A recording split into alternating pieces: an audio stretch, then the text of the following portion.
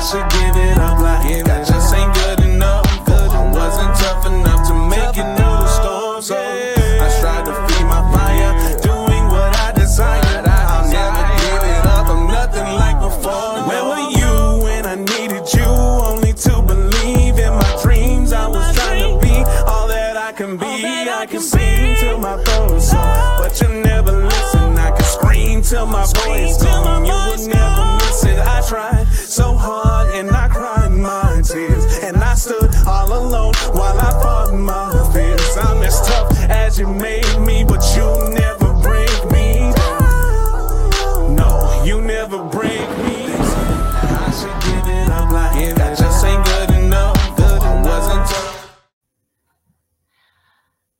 Well, hey everyone, welcome to Humanity's Voice and Live Manna Worldwide. Our favorite, what is it, a co-host? Are we both co-hosts or both the host? What are we? Hosts together. This is your show. I'm just, hanging out with you. This is together. It's okay. We're supporting both. But before everyone, well, Joshua, anything to say? Because I have a couple things to say. You have anything to say before I do? Yeah. First of all, I appreciate a lot of the love that I got from people in the last broadcast that we did together. This is our third one now. And, but I also want to address the criticism and some of the hateful things that were said, or even the dislike for my way of being, or the way that I do things or say things, and I lost my temper, I don't belong on air and all that stuff.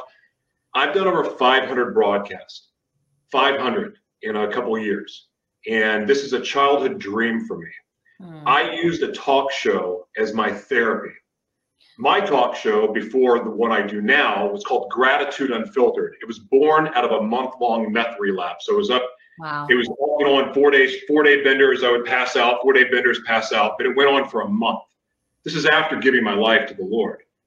And God came to me in that moment, and that's where Gratitude Unfiltered was born. I'm not going to go into everything he said, but a big part of that was putting a spotlight on my shadow world, because I was so good at hiding and keeping secrets. And I was a chronic liar too, just to get that out of the way. But God told me I didn't get the luxury of keeping secrets.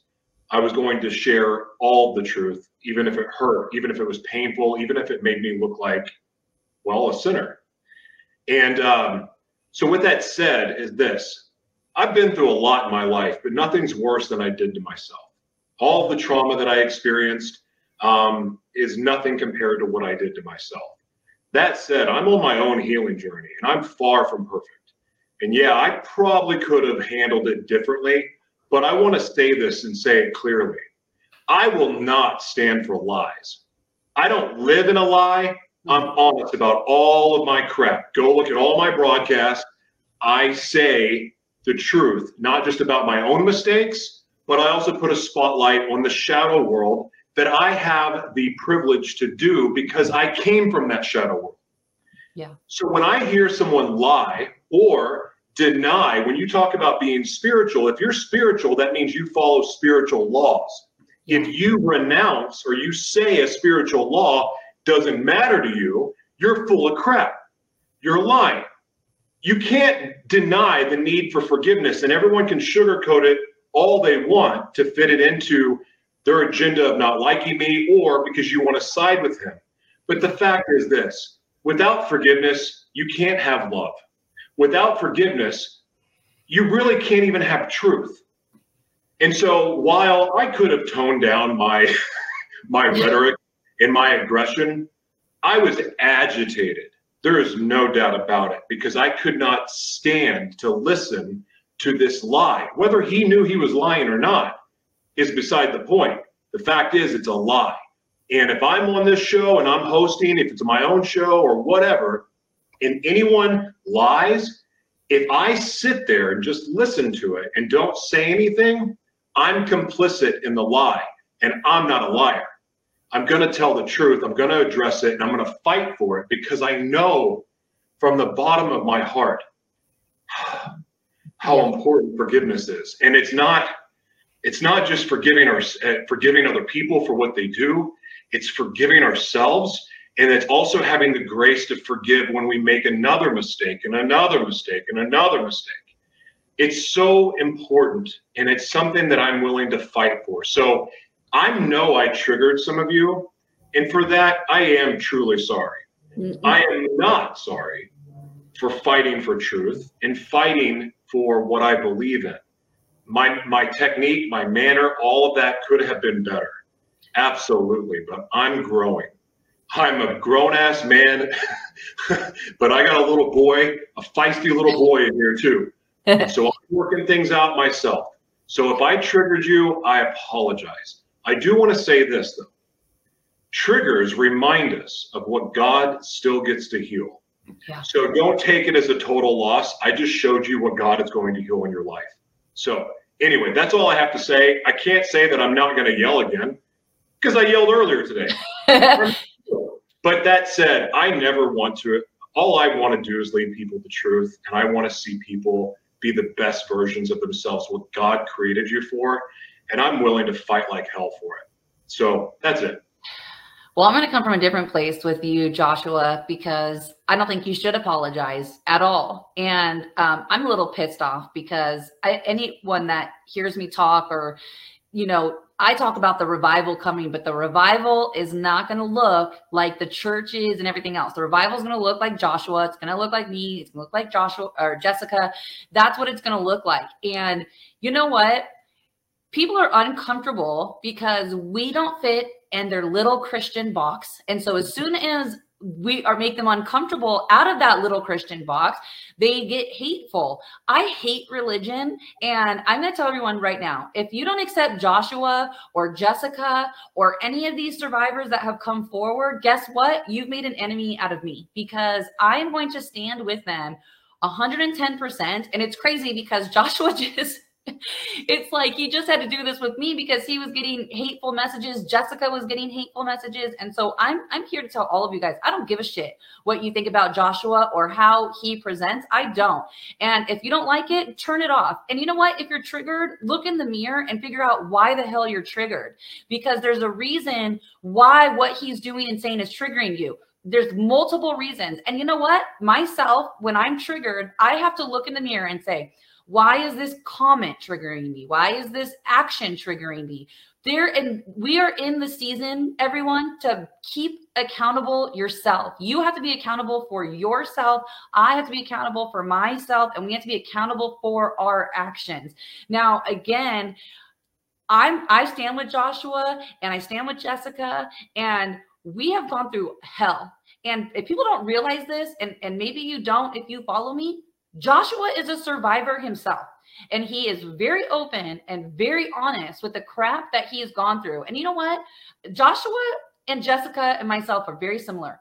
We don't let people in our lives very easily. Sometimes people get in because they manipulated or used witchcraft or whatever shit they used on us, and we weren't paying attention or we were busy. But when I met Joshua and Jessica, and let me tell you, when I was around them, there was people trying to get DNA. It was some crazy crap of witchcraft going on.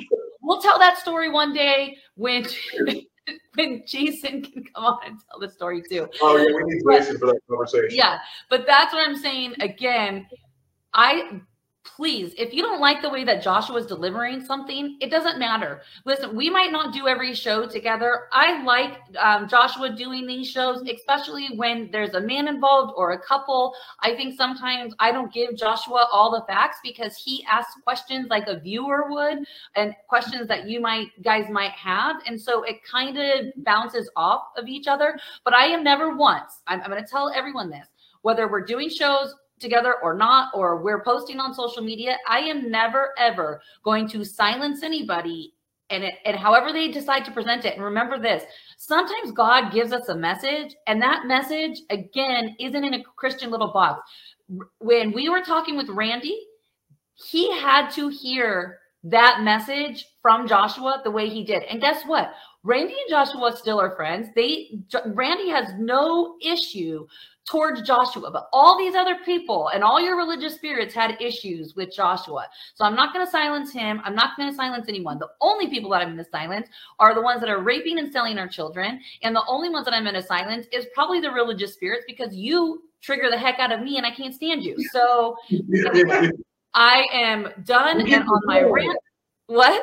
We get to heal on that. Yes, absolutely. Absolutely. And I'm learning, and I'm trying to, even with the religious spirits, trying to learn some grace there, because I understand that there is a mass psychosis, mind control under the church. And so I am trying to, and we're going to talk about that today, of one right now. I mean, and we can get into that. I'll just kind of introduce our guests. We have two guests today. I might as well just go into it. Right. Everyone has heard me talk about Perry Stone. He's a rapist, pedophile. He's currently making a dumb right now. He tried to say that dumb is for a storm cellar, which is kind of funny because Perry told on himself. No one went into that storm cellar and he said there's a kitchen in there. Why the hell is there a kitchen in there? So we can kind of get into that. But we have Roger and Kimberly with us, and they worked for Perry, and I'm gonna let them kind of tell their story, and we'll ask questions. So I'm gonna bring in Roger and Kimberly. Hi, Roger. Hi, Kimberly. Hey, Madison. Hey, Joshua. Hey, Joshua. Hey, Madison. Hey guys, how are you? Nice to meet you. And Joshua, on the record, I love your passion. Yeah. Well, thank you, sir. Appreciate that. Yeah. I hope I don't get mad at you, though. You make sure. That's fine. That's fine. I might get mad at them, but we'll see. So I have a lot of people reaching out to me within regards to Perry Stone.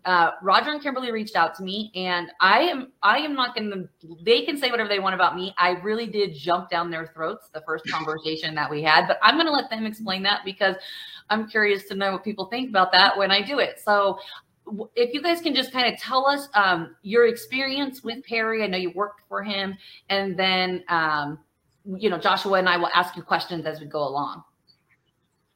Okay. You go first? All right. Well, we had started following Perry years ago. We were partners for quite a while before we became employees.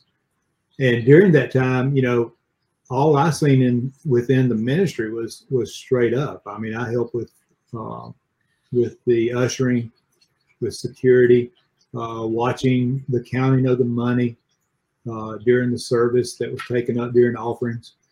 And one of the things that impressed me was the integrity on that end. And granted, I was looking from the outside in. And through those years, you make a lot of friends. And in the process, we really felt like that we would like to work with the ministry. And that took several years of just putting it on the back burner and waiting. And then it opened up in 2002 to become employees there at Voice of Evangelism, Perry Stone Ministries. And when we did, after about 3 weeks there, I had something come up, and I went to Perry personally, and I can't recall exactly what it was, but I do remember making the statement, "Aren't you glad I'm not a yes man?" And the look that I got in response to that, I realized that, he preferred yes men. Well, what came up, if you don't mind me? What came up? That's been 18 years ago. Oh, okay. Or even longer now. So it was like after we were there just 3 weeks. Okay. And I could not even begin to think about what the topic was. And but I was hired in as a manager, and managing it was at first the TV department, which basically we just fulfilled the orders for the TV offers that were taken. And in that process, that I forget exactly what it was, but something came up, and I went to him and I made that comment, and I seen that response. I really didn't think that much about it. Kimberly and I worked for Michelin Tire for 10 years. Kimberly worked for Michelin Tire for 8 years. I could literally see Kimberly every time we've had a job since we got married. We've been married, it'd be 38 years. in Oh, September. wow. Yay. So, you know, every time we've worked anywhere, we have worked with either the same company or we've worked to where it would be the same company but a different location. Mm-hmm. And even in Michelin, when I worked, I could see Kimberly's head off in the distance on her equipment. She made cable, and I actually produced the wire that made the cable. But in that, you know, I'm saying this because working with Michelin Tire, they're a very professional company. So you become accustomed to how the protocol works within managerial staff. And so that's the way I operated when I was employed at Voice of Evangelism. And when I had an issue, I would always, most of the time, I'd go to the operations manager, Charlie Ellis, because it was protocol. And at that one time, Perry worked real close to us at that point, had an office just outside of where I was working. And so close contact in the early days wasn't uncommon. And, but you know, as time went on, I did have an incident come up with is a volunteer. And the volunteer was a little gruff. And I made a comment to him, you know, you don't need to be so gruff, you know, and I'm trying to help him, feel like I'm helping him along, you know, be more positive. Well, he didn't really like my response, so he went to Perry. So, you know, Perry called me to his office and then called me out, you know, for making him upset. You know, so I just rolled with it. And as time progressed, you know, I can think of several times, but one in particular. And I'll preface this one by, he did apologize a couple of years later on this one. He said, I can't remember what it was, but I know I was out of line. But what happened, Kimberly and I they were trying to get us to get involved with OCI, the Omega Center International. That's the church. And they were wanting us to get involved, and we wasn't interested. I mean, we didn't feel it. And when I say feel it, you know, praying about it, you know, and even just like, we're not interested. We have our own church. We was streaming it at the time, which was not as popular as it is now. And it was considered like you were forsaking the assembly if you did church at home on the computer. So, you know, but we did what we felt like we were supposed to do. Well, Perry called me. I was in his office, and he started bringing it up. And when he did, I told him, I said, Perry, this has nothing to do with our employment here. Kimberly and I both do you an excellent job. We work well. This is none of your business. And to shorten the conversation, he basically made the comment. He said, the Holy Ghost is going to slap you upside the head. And when he did that, I mean, you're telling me that you need to tell me what the Lord is speaking to me and my wife. You know, we're in agreement, and the word says, how can two walk together except they be agreed? That's how we've operated our life. And I feel like that's why we have a successful 38 years of marriage. And so when I told him that, it really escalated. And I told him, I said, look, I am walking out. You mentioned this one more time. I'm walking out of this office, and we're not discussing it again. You know, when I walked out, he basically told me I had 2 weeks. He said, 2 weeks, 2 weeks. He shouted it out. So I went to the operations manager, and I said, well, I need to know, am I fired or am I not?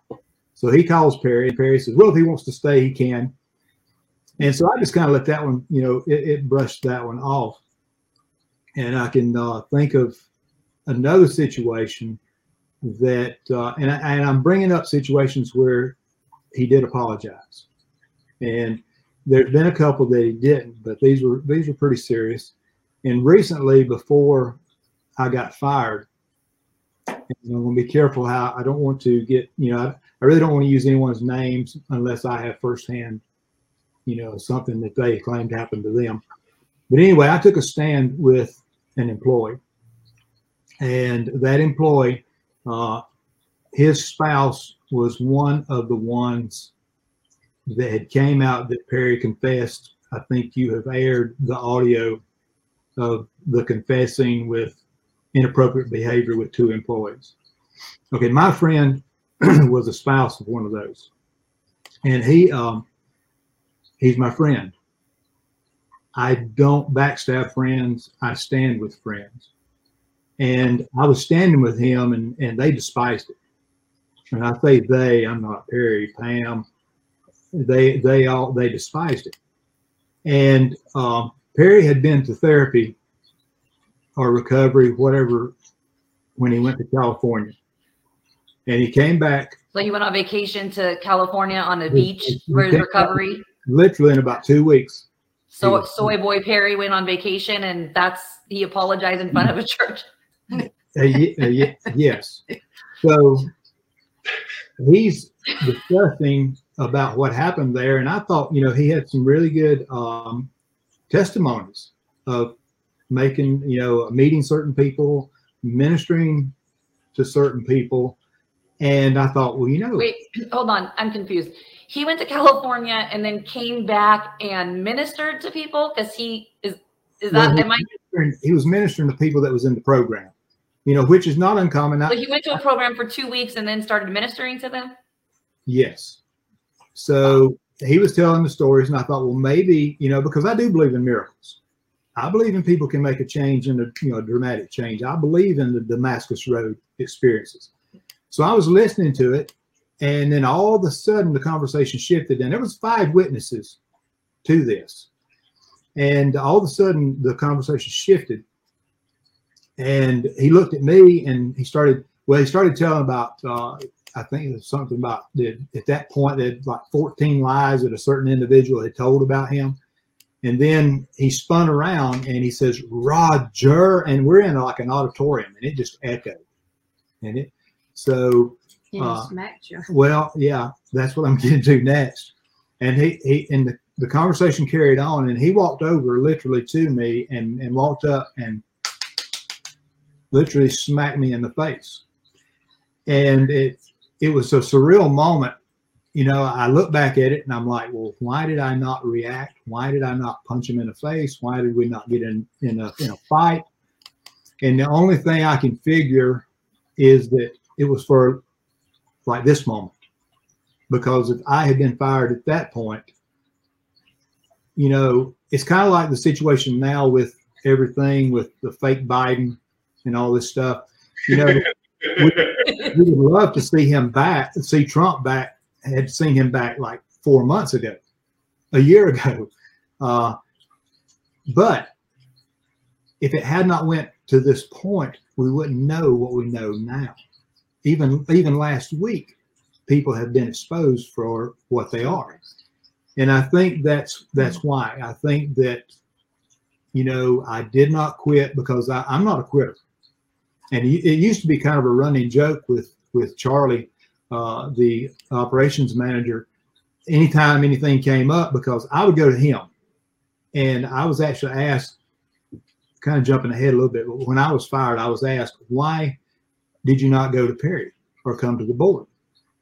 And I was like, well, I'm following protocol. You remember the background that I come from, the Michelin tire. You go to your supervisor, they go to their supervisor, and it carries up the ladder. And that's how I operated. And I told him, I said, well, I followed protocol. And he said, well, okay. He says, fair enough. But in these, situations, and like I say, that situation where he literally laid hands on me, there was 5 witnesses to that. 2, there was a couple from out of state, and then the other, there was 2 employees, and then Charlie, the operations manager. And it was like dead silence when it happened. It was like you could have heard a pin drop in the whole place.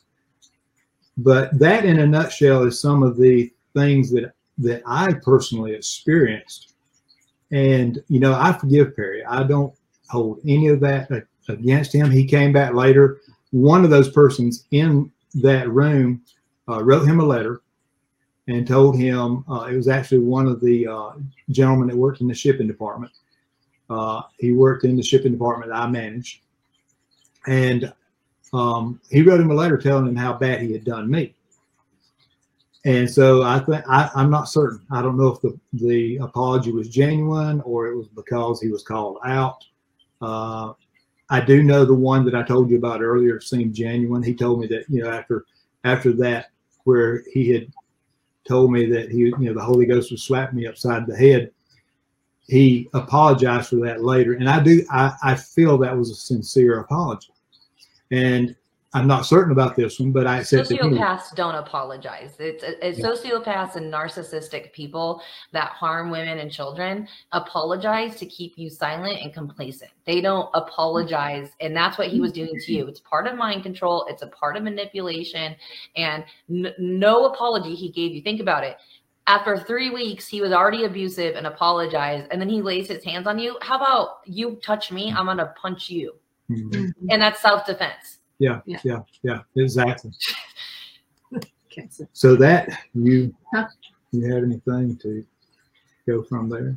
Well, the thing, coming and working in the ministry, I left a job as being a professional nanny for somebody in Buckhead in Georgia. But coming to a ministry, you feel like, well, this is going to be awesome. You get to minister to people, it's just like a whole different world than being out in just a regular job, working at Michelin and all. But I tell you, the spiritual warfare that you come under, being there, it's just like when you even get off the property, you feel so much more peace. It's just a weird atmosphere. I've seen changes in Perry, which used to bother me, different things. It's like going to the conferences and stuff. They would have these security checks where they would check your pocketbook and see if you've got a weapon in there. And now, granted, what's funny about this, most of these women that come through there are elderly people. And they're checking little old ladies' purses to see if they've got a gun, And I'm thinking, well, as a staff person, we'd have these meetings, and it was required that I'd have to go up there and work the product table or a partner's table. And I was going through the security check, and I said, "You're not checking my purse." They wanted to look into it. I said, "No, I'm on staff. You're not checking my purse." And they were being very, very persistent. And I said, well, I walk on by them. I said, "Yes, I've got a gun." Just let them know, but that freaked them out. They went over there and they took pictures of me and all this stuff, and I'm thinking, okay. Well, the next time I come back up there, I find out about all that. And I tell them, I said, keep that picture because I don't want to have to keep going through this harassment of just going up there to work. I work here. Why are you having to check me? I work here. Well, it's things like that. And then being in staff meetings, when Perry first started the Extreme Church, the youth church, he called in a staff meeting. And he was saying, this is what I'm doing. I'm doing a youth church. This is for youth only. No adults are allowed to come. It's just youth. And we thought, okay, well, that's interesting. And then time goes by. We have another staff meeting, and it's mandatory now for staff to be there.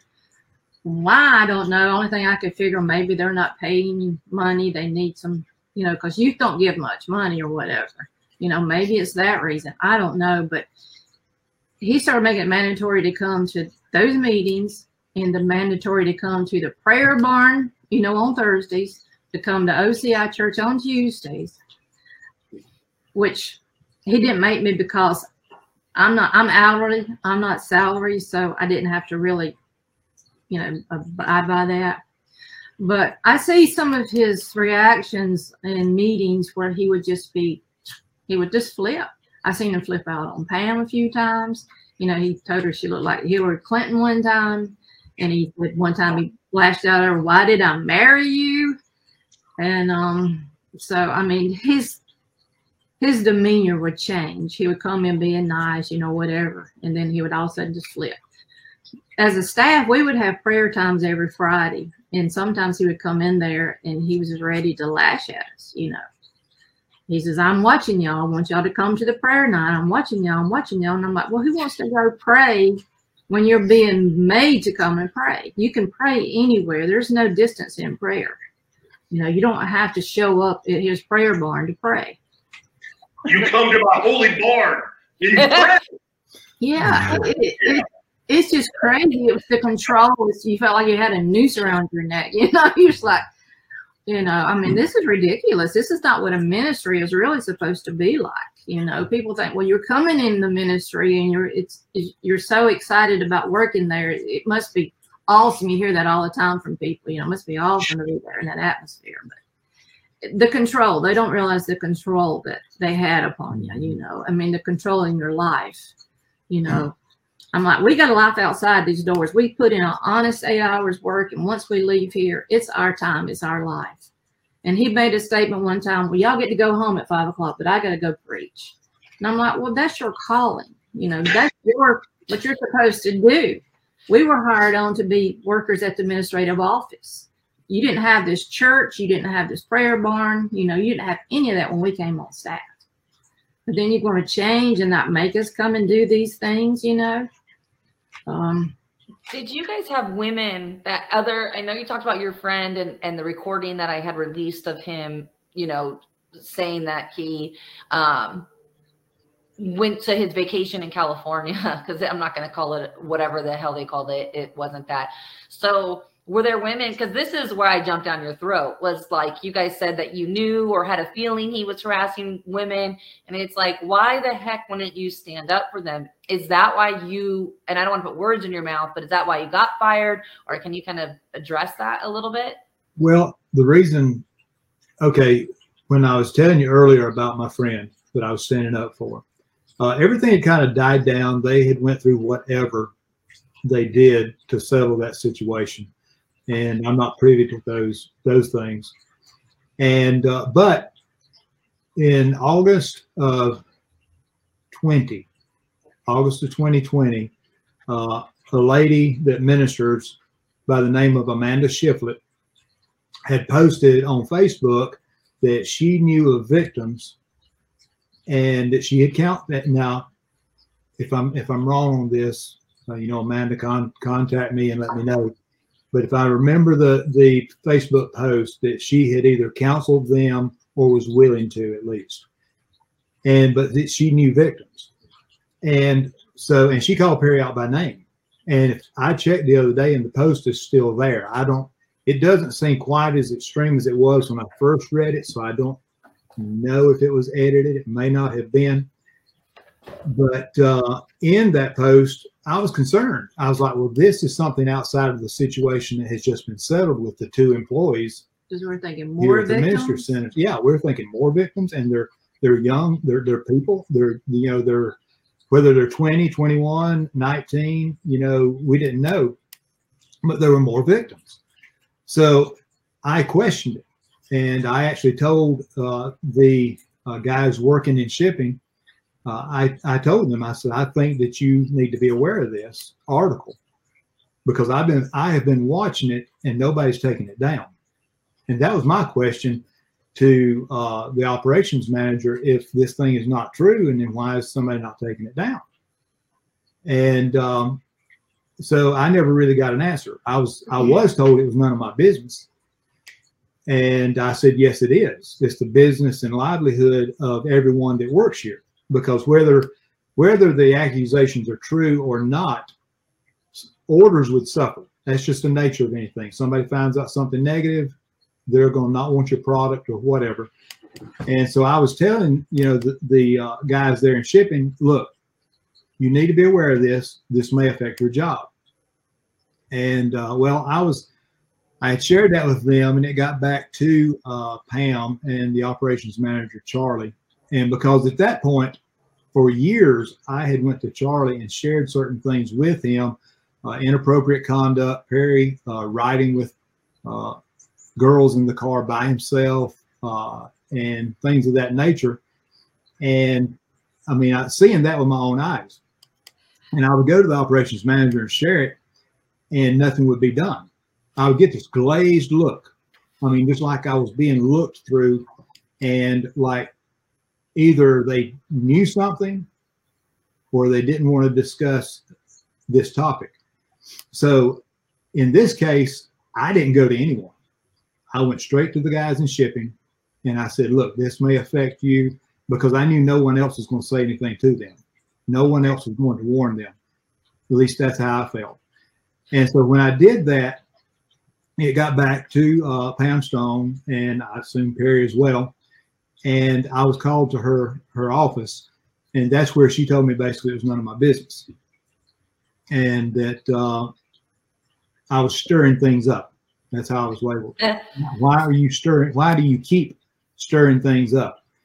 And so I addressed that, and basically I told her, I said, well, if we have this conversation again, I want it to be with board members present, not just you and the operations manager.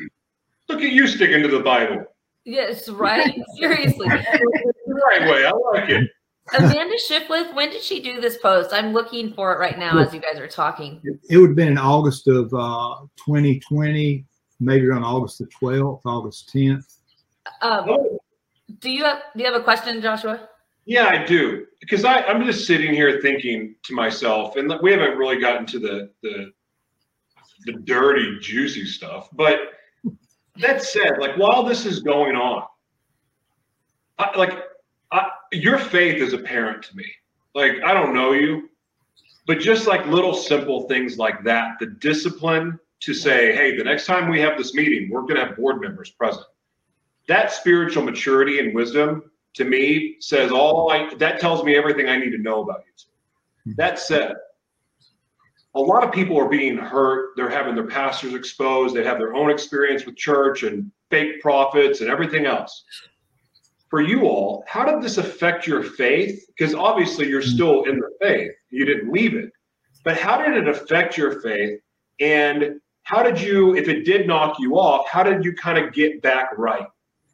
You want to go first? Yeah, you feel like you have nobody to go to.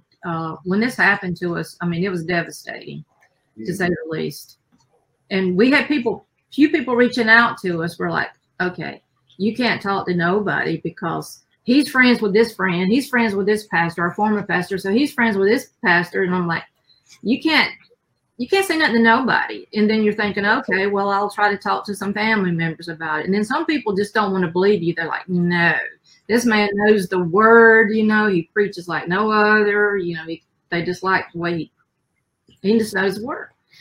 So they're thinking, okay, well, how can this happen?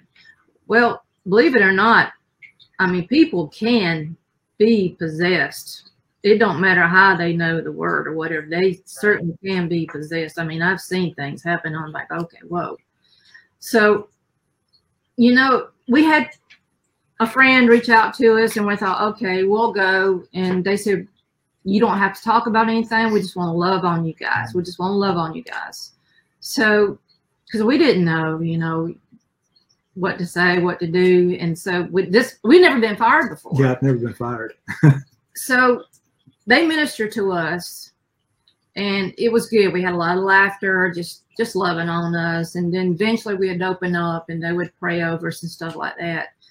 But it is hard these days because even now, after being fired for so long, for a while, we did prayer walks together and we prayed over Perry and them to repent. We prayed over the staff.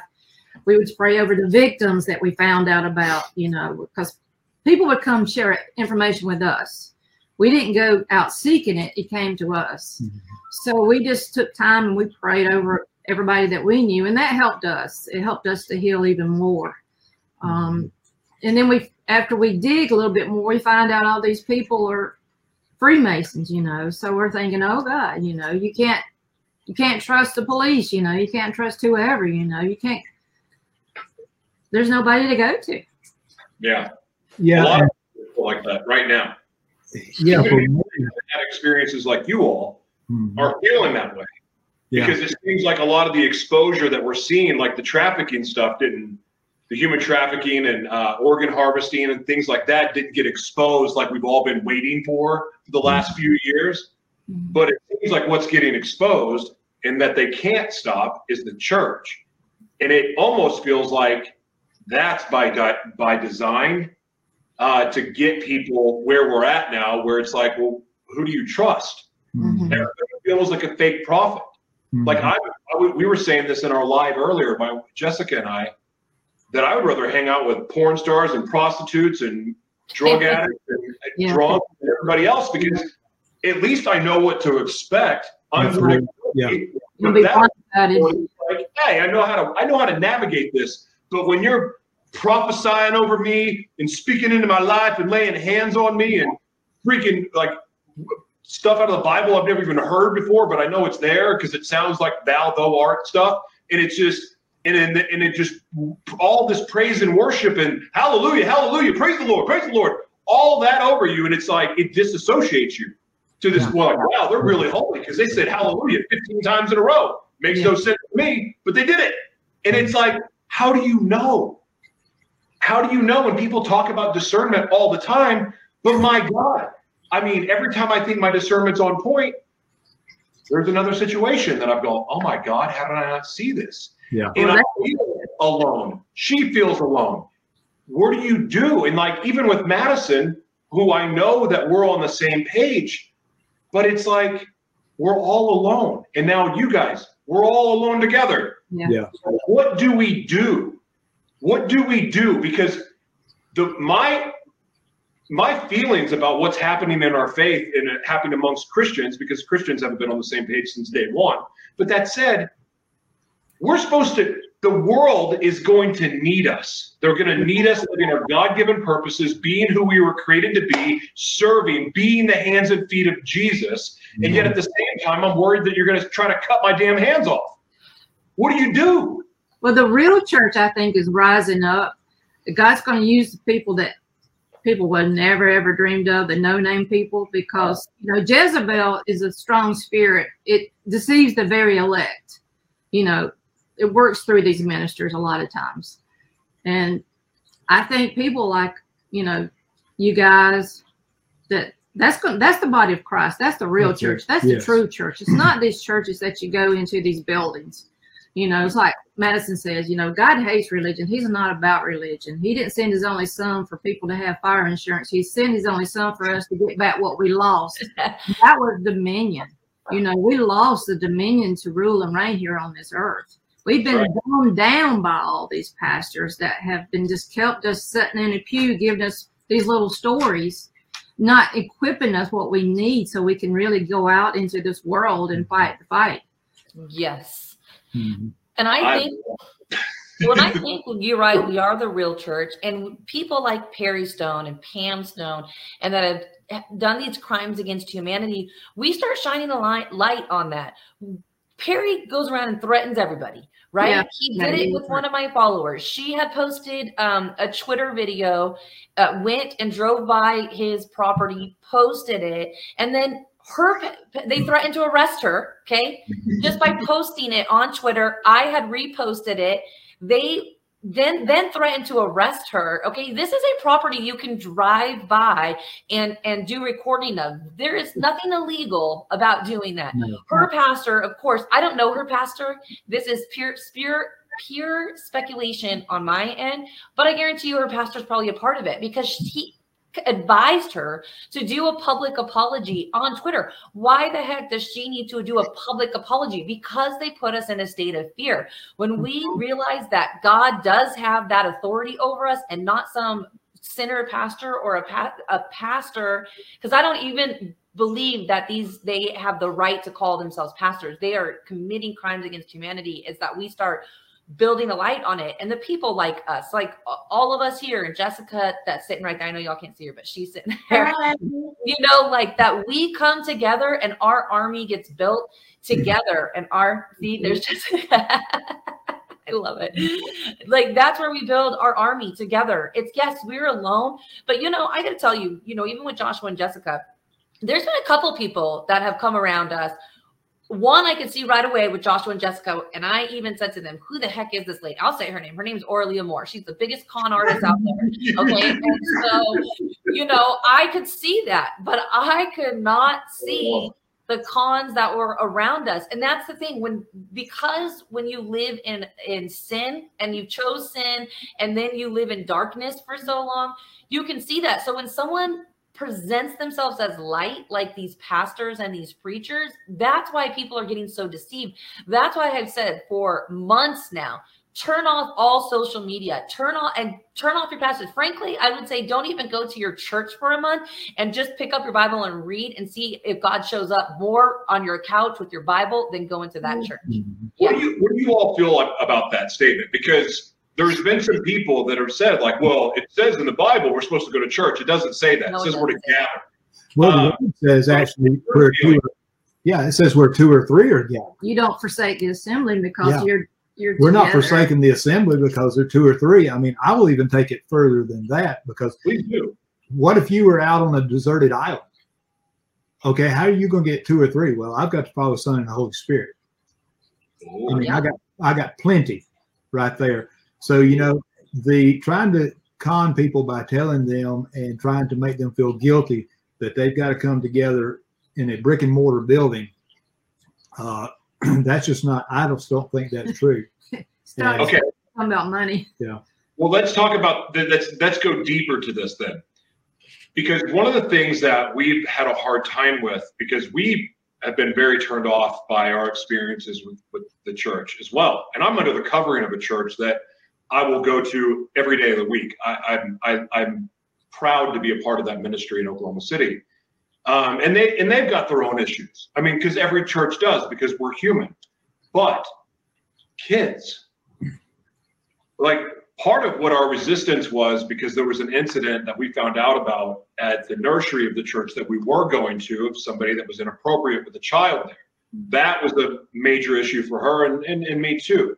That said, there is something about children getting to hear about Jesus and be around other kids and things like that. But at the same time, by taking our kids to that environment, are we setting them up to be indoctrinated in the same bull crap, or what kind of, I'm not even asking the question appropriately, but what do we do with the kids? Like, is it for us to teach them about Jesus? Like, how do you make the Bible interesting to a 5 and 6 year old girl? Like, how do you do it? Well, you know, I think the way that they used to, you hear about kids, you know, cutting their teeth on the pew. You have now what you have is the children and the family being segregated, and then your children are going off and someone's ministering to them that is a pedophile, and you're having to take those children back home. They have not experienced a divine experience with you. And I think the children need to be staying with their parents if you're going to go to a service, the children need to be with their parents. Well, and I'm with you on that. I mean, look at this church of Perry Stone. This pedophile, right, rapist, has a church, a school, businesses. And so what? We drop our kids off, and because these con jobs have conned the people, you know, I can't listen. I have a little one. I'm not gonna say his age. I have a little one, and he always wants me to. I got him a children's Bible, and he wants me to read it. And when I read it, I have fun reading it to him and read it like out loud, and he enjoys it, because when you're reading anything, whether it's Dr. Seuss or the Bible, and you animate it for a child, they're gonna want to hear it and listen to it. But taking them to, again, these churches, and you said it greatly, is that they're segregating it. It's the same thing with the school system. We're segregating our kids from us. There can be, don't get me wrong, I know that there are some amazing Sunday school teachers out there, just like teachers. But on that off chance that there is 1 or 2, like he just said in the church, that there was an incident, and Joshua and I believe way different views on this. I don't know, but we've never talked about it, but here we go. I do not believe in being under a covering of a church. I do not, because I was trafficked through these churches. I was raped by these pastors. I do not believe in being a covering.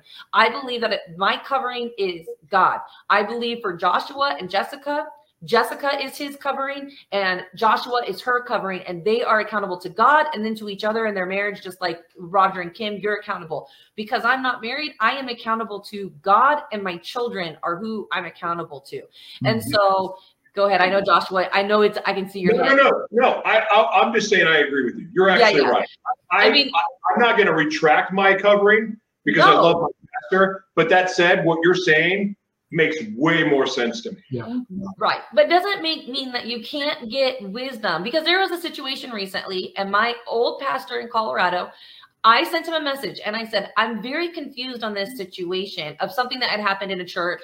And because I don't go to church and I don't know the politics of the church and whatever, I asked him the advice. It doesn't mean I'm under his covering, but I also know that you can get wisdom from pastors that are good pastors. you know, I mean, but let's circle this back around here, because, you know, my issue with you guys when we first chatted was, you know, you left, but victims have come to you guys and talked to you and whatever. You know, why are you just taking a stand right now? And like, do you feel any accountability whatsoever that these victims that he continues to harm and the people he continues to threaten, like, what, I mean, do you feel any accountability for that? And is that, am I asking that the right way? Joshua, I think it's coming out wrong. No, I think I think that what you're asking is just fine. Over time, we didn't see the severity that it is. I just seen poor poor judgments of character, of, you know, getting alone, allowing yourself to be in an office with a locked door with females in the room, young females in the room, and riding in a vehicle, your wife not in a vehicle, and you driving off with someone young in your car with you.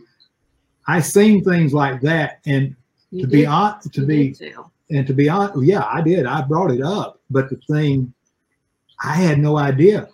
Your testimony, I had no idea it was that evil. I had no idea. Now, if I had, I would have stood up and out louder.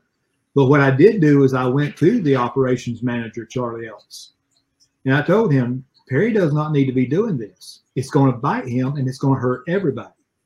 Mm-hmm. And at the time, when what I thought bite meant was that someone was, because I had to be honest, I had not discerned this type of evil that you have told us. And that's where I'm like with Joshua. How do we get so duped? You think you get discernment. I can have the Holy Spirit say, don't go to that side of town. Don't turn down that street. And I hear it. Why did I not know this? And we would go, and I would go to the operations manager, and I would tell him this, this, and this. And I even had a situation where we were cleaning upstairs and cleaning out Perry's old office upstairs. And one of the employees and myself, we found this little token. And the token was a lady's huge rear end. It's a heads and tails token, and huge boobs on the other side. Well, I thought, this is crazy. This doesn't even need to be in the building. This is a ministry. It doesn't even need to be in the building. So I take it down to the operations manager, and I hand it to him, and he just rolls his eyes. He rolls his eyes, takes it, and to the best of my knowledge, he took it and put it back where it was. And that's all that was done. You know, but I would speak up, and now that I know what I know, you know, I don't feel guilty about how I've handled it, because for one reason, I didn't know it was as evil as you have shared with us. I had no idea. Two, you always, as a believer, you always believe tomorrow you're gonna pray, and you're gonna make a difference, and it's gonna change. But what I come to learn is this: you can pray till you're blue in the face. If someone does not want to change, it's not going to change. Amen to that. Well, let me ask you I'm going to throw a curveball at you here, because I agree with Joshua. You guys seem pretty right on with God, and you know the word, and you seem pretty right on. Don't you think that Perry, who has built a literal empire and is a pastor, don't you think that even that alone, you went and worked in a warehouse for him?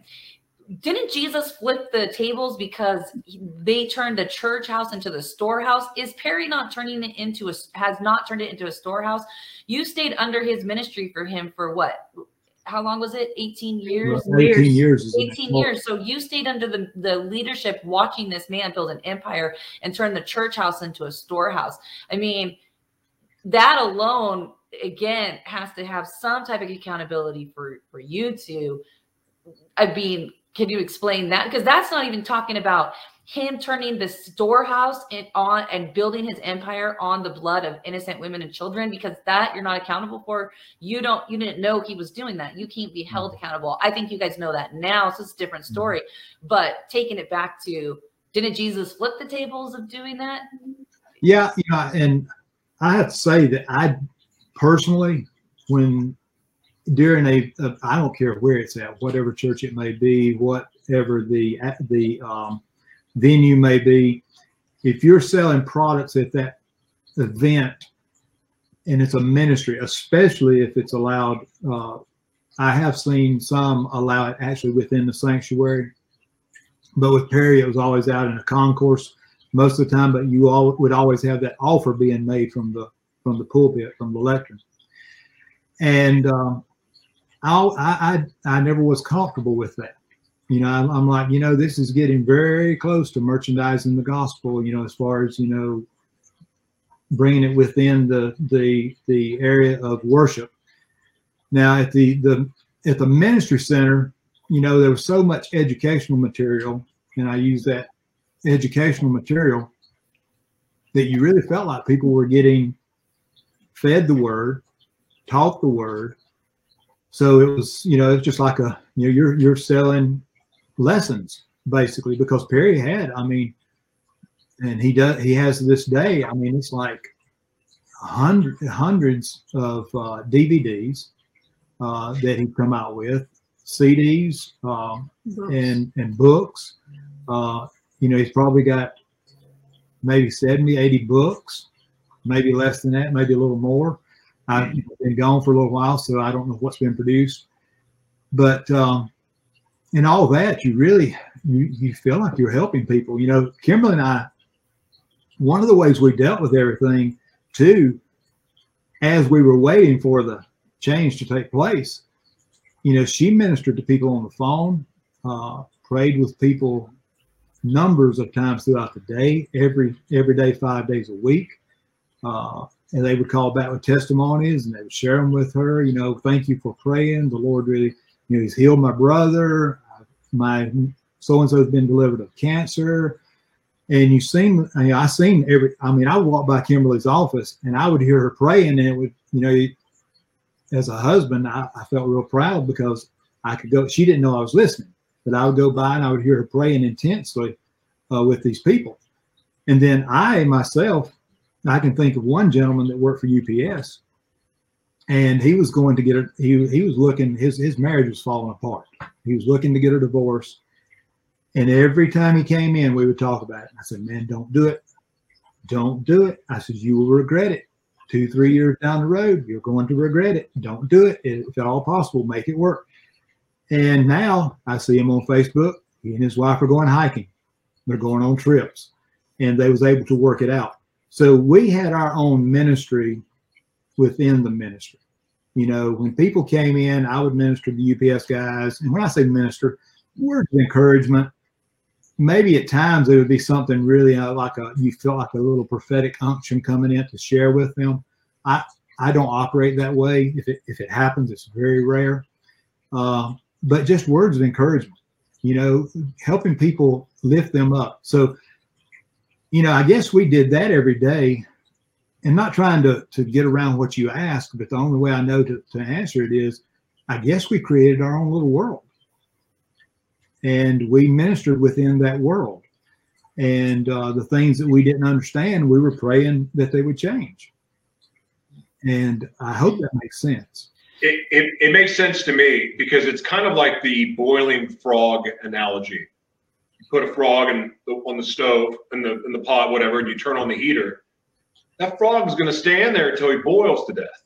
Yeah. And what I mean by that is, you go to the church 20 years ago, and it's some kind of way, you feel good about it. You've been hired, you're working, you're being indoctrinated into the system. And sometimes that happens and you don't even realize it, because you're going through their training, all that. You have all the excitement and the enthusiasm about being a part of it.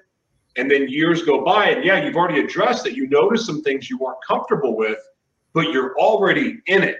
Mm-hmm. And I can see how that would be hard, because even like when I started to see that with one of the churches I grew up in Oklahoma, I never thought anything about it, really.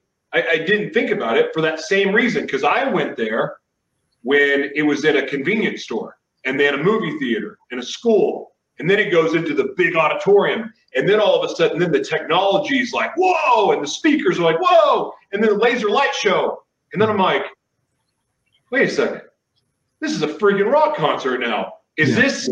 But then you see all the people that are, you know, praising Jesus and all of that other stuff. And then it took me years to go, this is all manufactured.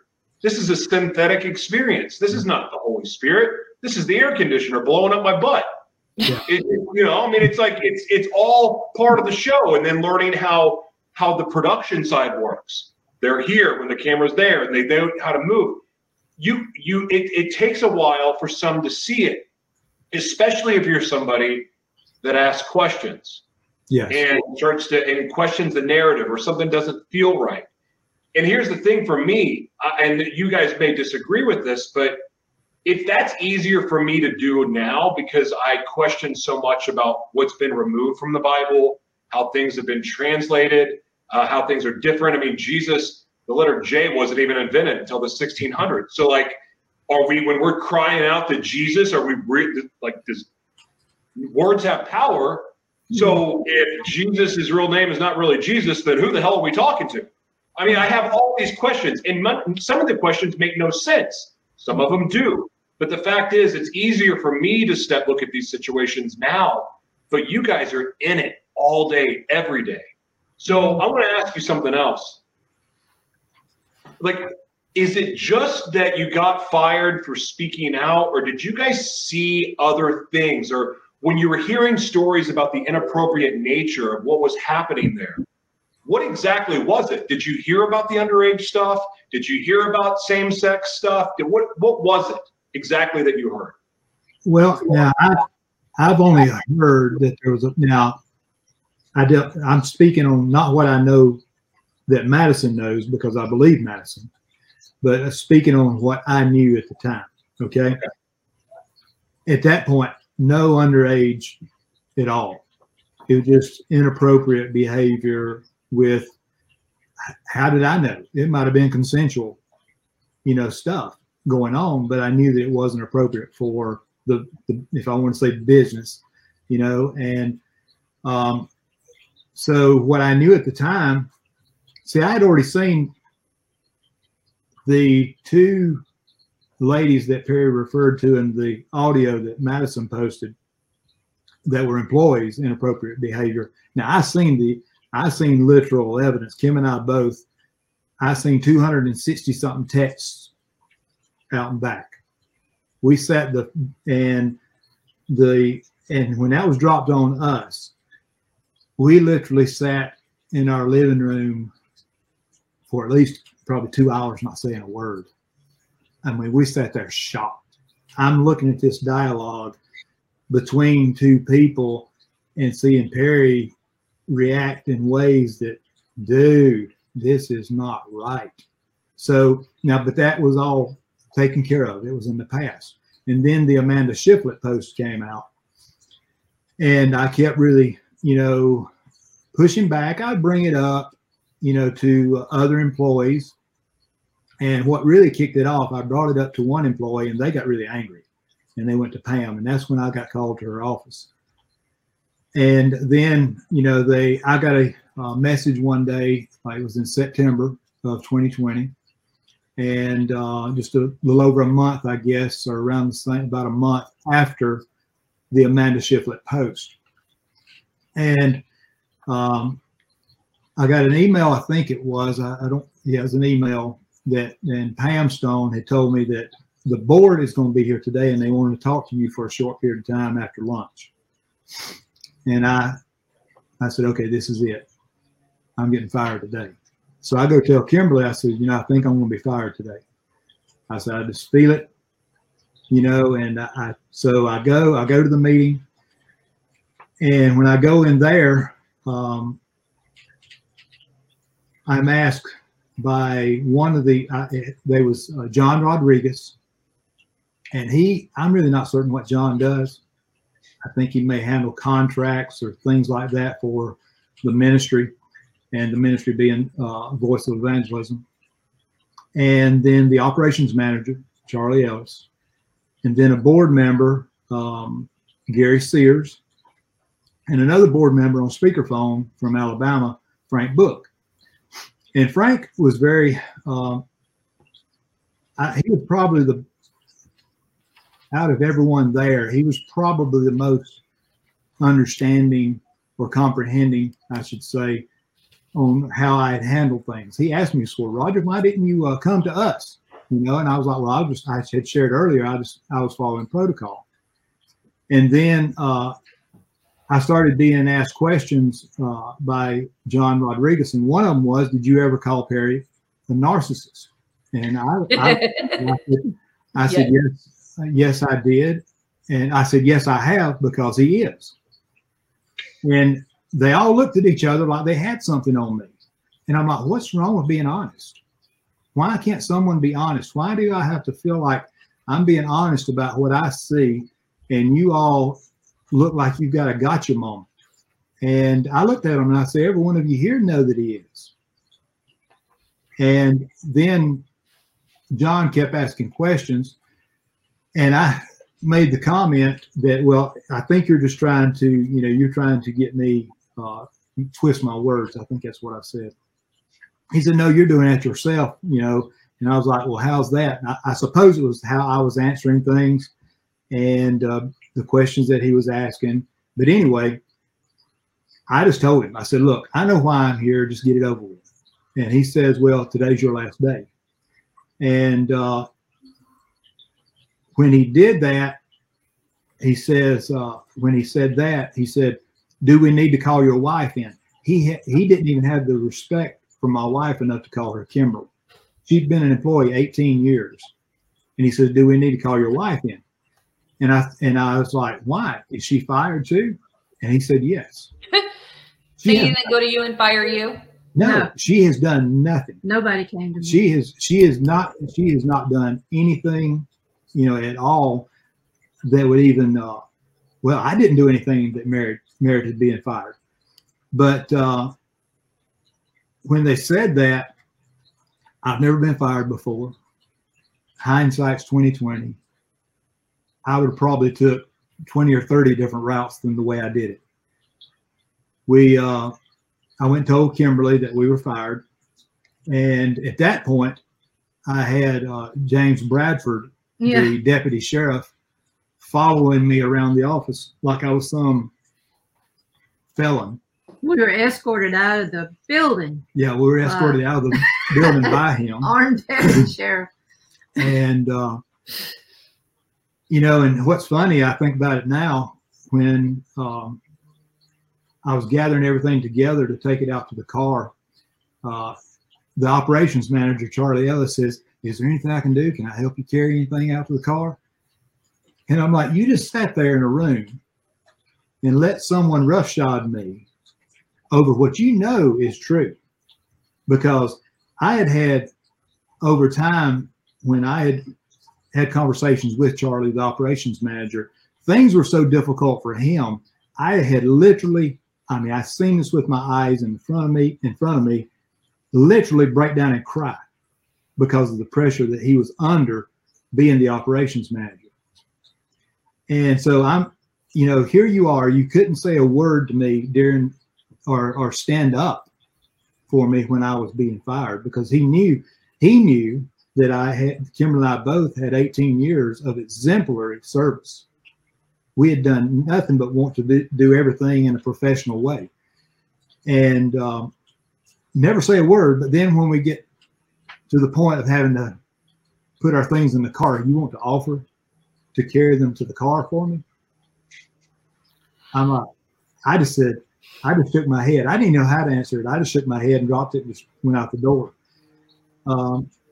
Yeah, and when we drove off the property, as soon as we drove off the property, Harry called a staff meeting. And he was like, "So Roger and Kimberly just resigned. We resigned." Yeah. It got back to me. Someone had reached out and said, "As soon as you had no more and got on the highway, he called a meeting and told everybody that you resigned. And that's a lie. So yeah, that's a flat out lie. And we never resigned. We were fired. I actually received a letter from Pam Stone back in April that I gave Madison a copy of, and a letter back in April basically apologizing and for how everything was handled. And Pam had shared in the letter what I thought. At the time I didn't think much about it when I first got the letter, but now that I think about it, even in the letter, she's like, now this is just kind of like between us. This is, and I'm like, there you go again, trying to control. Can I read the letter? Or is there a way to like release the letter, Joshua, on this? Like when you can put the letter, because I sent it to you. Okay, we'll release the letter so people can read it, the letter. And my question too is, why is the corrupt sheriff there for 2 employees to escort you? Like he was just there randomly, the sheriff? They called him. Well, he is if I'm not mistaken now, what I know is that I think that he is like contracted by them as security, and James, from what I hear, that's his business. He has a side security type business, and I don't know if he was on call that day. I don't know if he was. Well, he's never there. Yeah. Well, it was odd because that morning started. I did wonder why James was outside, and he was walking out. I could see him going up and down the sidewalk outside of my office, and I thought that was odd. But now I know why. He was called in, I guess, in case us rowdy people got out of hand. I don't know. I would love to see you two out of hand. Yeah, seriously, don't mess with I can't even picture it. Joshua, any last questions for Kimberly and Roger? What's next for you guys? What does God have on your heart to do now? That's a good question. Share of your private security. Well, yeah. We actually we had the opportunity, and my mother-in-law's been very, very gracious to us, and we took some of our savings that we had, and we decided to make other investments with it, but we took a portion of it. We had to, because they didn't pay unemployment, so we had to draw off our savings to live off of. Yeah. And then when that kind of ran down, my mom stepped up. And she's been there for us. So in the past year, I created a BitChute channel, and to basically share truth videos and about the election, about the fake COVID, all this stuff. And so that's been fun. I did that, something I've never done. And then during the process, we got hooked up, and I forget how I found David Straight, but yesterday I sent off our first round, the affidavit of repudiation. So now we're officially on the journey of becoming state nationals. And so during that time, because that's a lot of studying, I actually transcribed David's one of his hold on, Roger, because there's gonna be a lot of people that don't understand what you're saying. So let me explain it very quickly, because Joshua doesn't understand. I'm gonna get kicked off of social media here. When we were born into a corporation known as the United States of America. So we're born into a corporation. There is a process to get out of that corporation. It's becoming a state national. There is a guy by the name of David Straight, and then there's also a guy, Bobby Lawrence, who teach you how to become a state national. You get all the paperwork to remove yourself out of the corporation. And so when you're out of the corporation, you don't pay. First of all, your house is paid off. If you own your house, it's completely paid off. You have what's called a SESTI QB trust. And again, this is not the broadcast for it because he just mentioned it. So if you want to become a state national, I have posted it everywhere. I will also post in the links Bobby's Telegram channel, the link to David Straight's website, to where you can get the paperwork and everything. Now, listen, people always ask, you do have to pay to get the paperwork and listen to David's videos. But here's the thing. It's not expensive, and he's done all the work. And David's story is pretty radical in itself and everything that he's gone through with the corrupt corporation and everything else. He is the real deal. And so, again, that's becoming a state national, but that is he is in the process. Roger and Kim are in the process of that, and there's like a lot that goes into becoming a state national and removing yourself out of the corrupt corporation and basically cutting your soul tie with the government. Yeah, yeah. So that in a nutshell is what we're doing now. The next, I really don't know. You know, we've been praying and always, always, you know, he's always opened it up. So we're just believing for, you know, as we pray that the opportunity for our next, I do feel that it will involve Kimberly and I together, because that's the pattern that has played out in our life. We've always been together, whatever we have done. But I'm not sure that it's going to be involving working for someone else. Not in a ministry. Definitely, yeah, not in a ministry, no. You know, but yeah, that ministry deal, you know, I'm still dealing with that one. I'm like, you know, everyone I hear. Today I went through and I pulled out some drawers and I found all kinds of stuff, and it was chunking in the trash. I was chunking all these things in the trash, even this morning, things I had ran across, because, you know, I'm just trying to purge my mind. You know, we've been lied to. Yeah, and it would still be going on if it wasn't for the friend that Roger stood up for, because his friend is the one that found the text. That's the one that put a halt to it, because that was still going on. Even when he was in Hawaii with Pam, he's still texting, you know, can't wait to get back, you know. So it would still be going on. He was made to do the apologies and all this stuff. That was all made to be done. So, yeah, if it had not been for him and Madison, you know who I'm referring to. That's why he hates him so bad. Yeah, if it had not been for him standing up, that's what kicked the lid off of it. Yeah. And you know, started this whole journey and process. And now they're getting threats. Because see, I felt like reaching out to you. And what's funny is everybody, there's a lot of people think that they have a gotcha moment on me because of what I posted to you through Facebook Messenger that got tweeted. Well, there's nothing there that was secret. And what's wrong with me reaching out to you, because I felt prompted by the Holy Spirit to do so. You know, they're saying they're going to get you. And well, you don't have any non-disclosure agreement, right? You don't have an employment agreement that you. So, I mean, they can't listen. We live in America the last time I checked, and we have free speech. So, you know, I mean, unless Facebook. Not on social media. And seriously. And it's got back to me. It's got back to me that Perry, when he found out about that, what came out on Twitter, that he's after me, going to take me down because of Madison. And I'm like, well, because they can't get me what? What did I do? How do I fit in with what happened to Madison 20 years ago? You know, so you know, these threats, you know, I don't like threats, you know, and it's and you know, don't threaten me, you know, do not threaten me. Yeah. And you know, because you're not only threatening me, you're threatening my wife.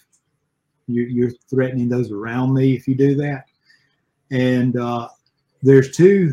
I got a vague text earlier in the week as well that I shared with Madison that basically, you know, warned me, you know, to watch, you know, that she might not be, you know, on the up and up, so to speak. But, you know, I believe Madison, and I believe these survivors.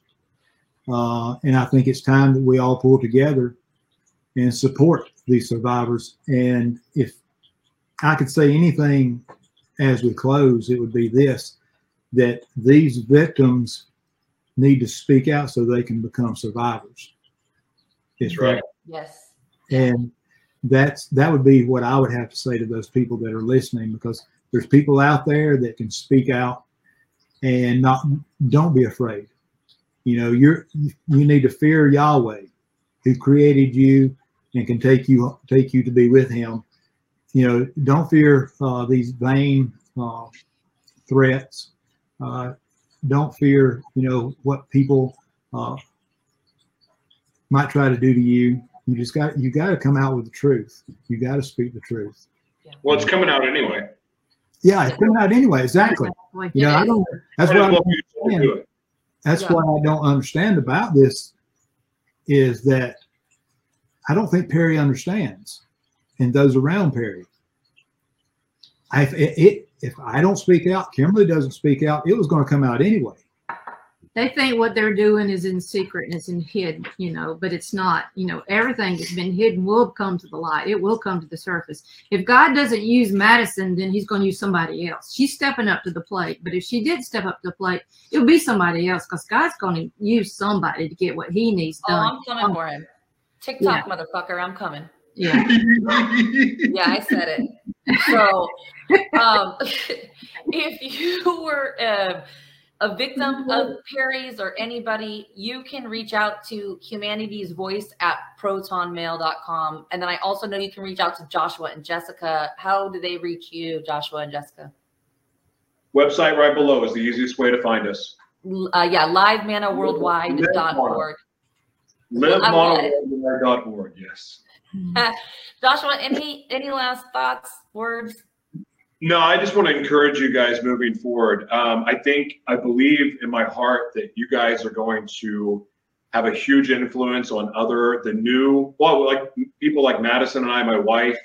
You guys are going to have a huge influence and impact once these wounds heal and this stuff settles. You guys are going to find yourself in the new church, in my opinion, and it obviously will look a lot different. But you guys are going to be a really good, strong sounding board. And that wisdom that you have and that experience to help prevent history from repeating itself. Yeah. So I believe that's going to happen for you all. So I appreciate you guys speaking from your experience, and thank you for doing it, because I can only hope that it will inspire other people to not just speak out about the things that hurt them or that have caused them problems or any injustices, but also to still have a loving heart after it, and to not, doubt God and doubt Yahweh, to be able to stay true to your heart and the man that saved your life, Jesus, Yeshua. And so I thank you for that, because for a lot of us, especially me, if I was in your experience, I can see myself lashing out. I can see myself throwing tables, setting things on fire, and like all of it. And you guys have seemed to handle this with love and grace, and even your attitudes today are encouraging, especially for me, because my wounds with the church are relatively, even though there was some younger stuff, they're more fresh. So seeing you guys today and hearing you has been good for myself. So thank you for that. Yeah. Thank you.